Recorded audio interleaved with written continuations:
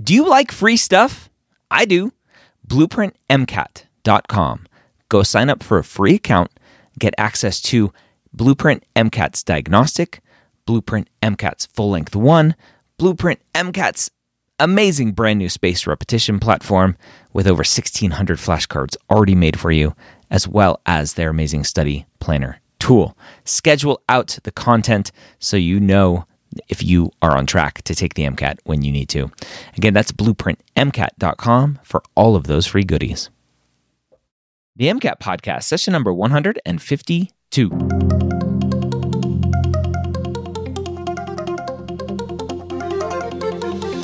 A collaboration between the medical school headquarters and Blueprint MCAT. The MCAT Podcast is free MCAT prep to help you understand the MCAT, teach you how to break down questions, and give you the skills and confidence to get the score you want on your MCAT test day. Learn more about Blueprint MCAT at blueprintprep.com/MCAT. A collaboration between the medical school headquarters and Next Step Test Prep, the MCAT Podcast is here to make sure you have the information you need to succeed on your MCAT test day. We all know that the MCAT is one of the biggest hurdles you'll face as a pre-med, and we're here to give you the motivation and information that you need to know to help get you the score you deserve so you can one day call yourself a physician. Welcome to the MCAT Podcast. My name, as always, hasn't changed. It's Dr. Ryan Gray. Thank you for taking some time to join us today. If you are new to this podcast, thank you. You have a lot of episodes to go catch up on. I get messages all the time from students who listen to this podcast, who take a few practice tests, and they score phenomenally well, and they think it's the podcast that's doing it. Well, number one, it's them, right? They're taking the test. But number two, this is a phenomenal resource, free resource for you to get MCAT advice. So subscribe, go listen to all of the past episodes, let your friends know we are here. Today, Claire and I are jumping into another high-yield topic all about molecular genetics. Claire back for some more MCAT podcast. I love these high-yield topics. I think students are going to love them. Amino acids, like we covered last week, and molecular genetics this week. Now, I read that when you sent it to me, and I'm like, what the heck does molecular genetics mean? So let's first start with the definition of molecular genetics. Right. That's the first part. You have to just know what the topic is. So basically molecular genetics is, it's a huge topic. It covers things like DNA, RNA, protein structure. And basically the reason why we have that word molecular in there is to distinguish it from classical genetics. So classical genetics is like Punnett squares, the pea plants are yellow and then their offspring are green.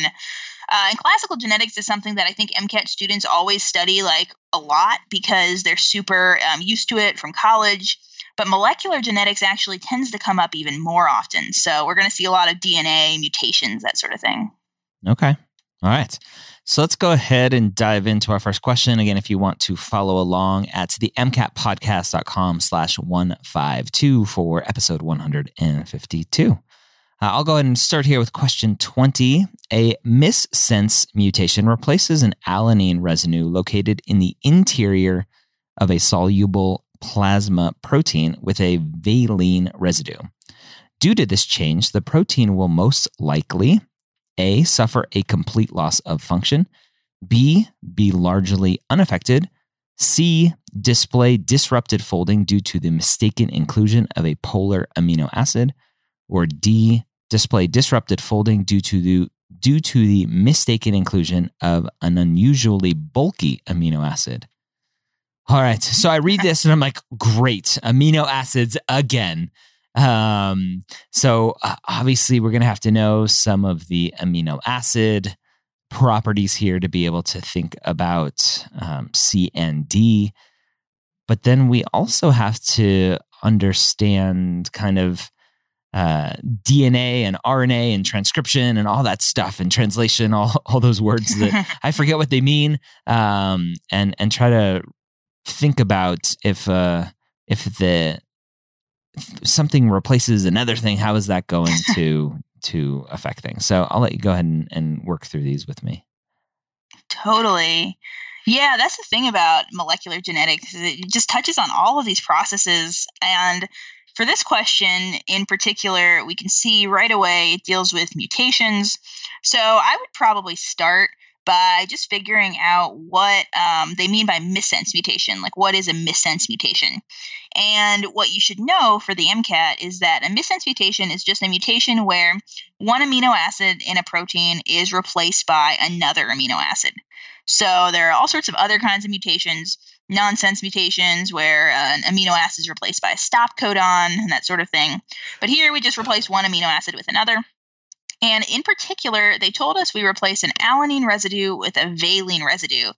So now we actually can see that even though this is a genetics question because it's about mutations, it also touches on amino acids like everything tends to do.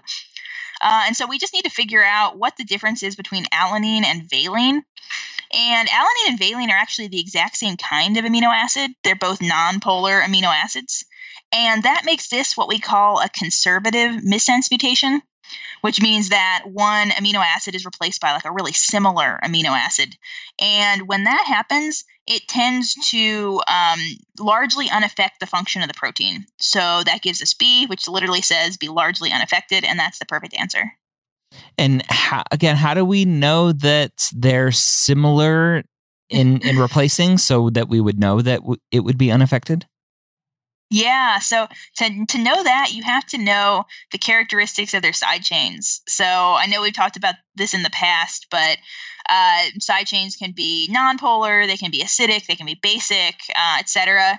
And here, if we had this memorized about both of these, we had like alanine, okay, that's nonpolar, valine, that's also nonpolar. That's all you need to know. If they're the same type of side chain, then you can assume that if one is replaced by the other, it's not going to make much of a difference. I can see a drinking game starting to come out of these podcasts where every time Claire mentions side chain, everybody takes a drink of Diet Coke. Right. We're taking a lot of drinks. Yes. Non-alcoholic beverages only. Please drink responsibly. Okay, so again, just kind of understanding, again, even though we're in molecular genetics, amino acids can come back to haunt you. So understand all of that stuff and side chain. There you go. Hope you don't have that drinking game going. All right, question 35. All right, I'll read this one. 35. A drug that disrupts hydrogen bonding would most directly affect what level of protein structure? A, primary, B, secondary, C, tertiary, or D, quaternary? A drug that disrupts hydrogen bonding. And so we'd have to know the structure and where, like what is each structure relying on for that structure, and where hydrogen bonding comes into play. So it's interesting for me. If I were to kind of think through this again, I'll try to actually answer this one without handing it off to you. But to me, hydrogen bonding is like the most basic kind of bonding. And so I'm like, oh, yeah, like quaternary, like that's super advanced. Like hydrogen bonding's got to be way more basic than that. And tertiary and secondary and primary. So I'd probably go with secondary just because I'm like, maybe not primary. Let's go up one level and go to secondary. But that's just my thought process there. You're right. See, I'm good. There you go. Pick B and move on. So actually, why don't you give some real meaning behind how I got to that? Totally. Yeah. And I think if you sort of take your thought process and at its core, it's not wrong. Because basically, so hydrogen bonding is really fundamental.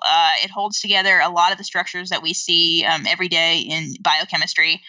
The thing, though, is that the most fundamental type of bonding, the bonding that literally holds together the individual subunits of a protein, is actually covalent bonding, so specifically peptide bonds. So proteins, peptide bonds, primary structure, so that's choice A, is held together by peptide bonds. So A is out, and then we just have B, C, and D.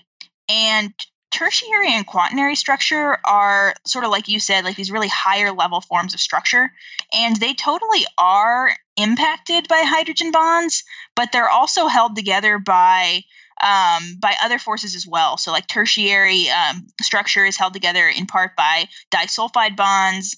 And then quaternary structure is very similar to tertiary structure, except it is interactions between different subunits instead of within the same subunit.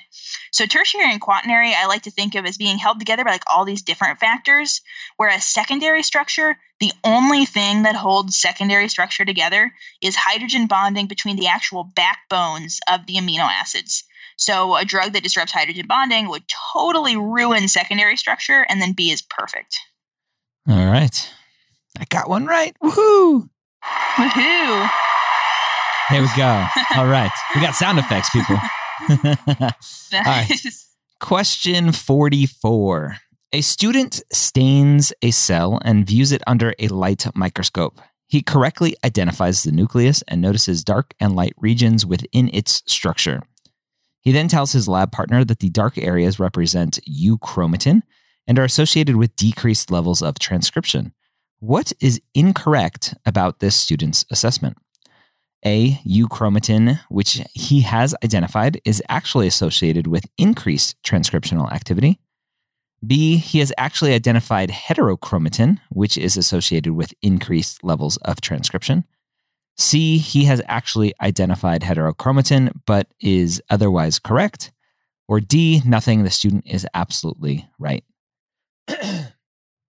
Oh man, staining and cells. I remember those good old days. So dark and light regions in the cell. And he is trying to say it's euchromatin, which is decreased levels of transcription. And so this one is like you just have to know how staining works. What is staining going to stain more than something else? I think, if I remember correctly, that euchromatin actually doesn't take up the staining, and so it wouldn't be dark. I don't know if that is correct or not. Is that correct? Let's start with that one. It is correct. Okay, so there was just something about that. I was like, that just doesn't sound right. And so euchromatin does not take up the staining, so that would be wrong. And so question A is out. And question D, or answer choice A and answer choice D are out. So we're left with B and C, which I'll always take at least a 50% chance, better than 25%. And so he has actually identified heterochromatin, but now the question is, okay, heterochromatin, is that where the increased levels of transcription are? And I would go with B, just because I'm going to take my 50% and move on. You were almost there. It's C. All right. Yeah, but no, you were totally right though about the heterochromatin part. So the question stem says the dark areas represent euchromatin, but euchromatin is actually the really loose version of chromatin. It's like really loose and like not condensed at all. So it looks really light under a microscope. So this must be heterochromatin, which looks really dense, really dark under a microscope. So that gets us to our B and C. And then the only place you went wrong was picking B. And instead, our answer is C, basically because since heterochromatin is a really dense version, like the dark part, it means that it's really hard for enzymes to get into the little grooves of that structure. So things like RNA polymerase, which is going to transcribe our RNA, or our DNA, sorry. RNA polymerase has a lot of trouble getting into heterochromatin. So heterochromatin is absolutely associated with decreased levels of transcription. So the student's totally right, except he messed up euchromatin versus heterochromatin, and C is our perfect answer. Okay. So that's just an easy kind of, let's think about logic. If it's tightly packed, there's just no room for any of that activity to go on. Yes, exactly. Okay. All right. Another good podcast. Anything else about molecular genetics that maybe we should end with here? No, I think I just want to emphasize how important it is to completely study it very, very thoroughly. Right. So you might see like multiple chapters in your biology book that all relate to molecular genetics, like one about like nucleotides, one about, mutations or something like that. It's all important. We saw here that there's a pretty wide variety of stuff that can be asked about it, so make sure you have it down. All right, so there you have it. Molecular. It's hard for me to say. Molecular genetics and high yield topics. I hope this was helpful for you, help guide you a little bit more on your path to a tremendous MCAT score. If you are looking for some more one-on-one help with the MCAT, Next Step Test Prep started as a tutoring company. And that is what they are really well known for, is really high quality MCAT tutors. So if you need a little bit more one-on-one help with a tutor, give Next Step Test Prep a call. You can call their 800 number. They have free 15-minute consultations. Call 888-530-6398 to speak to one of their MCAT consultants today. Again, that's 888-530-6398, or go to nextsteptestprep.com and fill out the consultation form right there. Hope you have a great week. We'll see you next time here on the MCAT Podcast.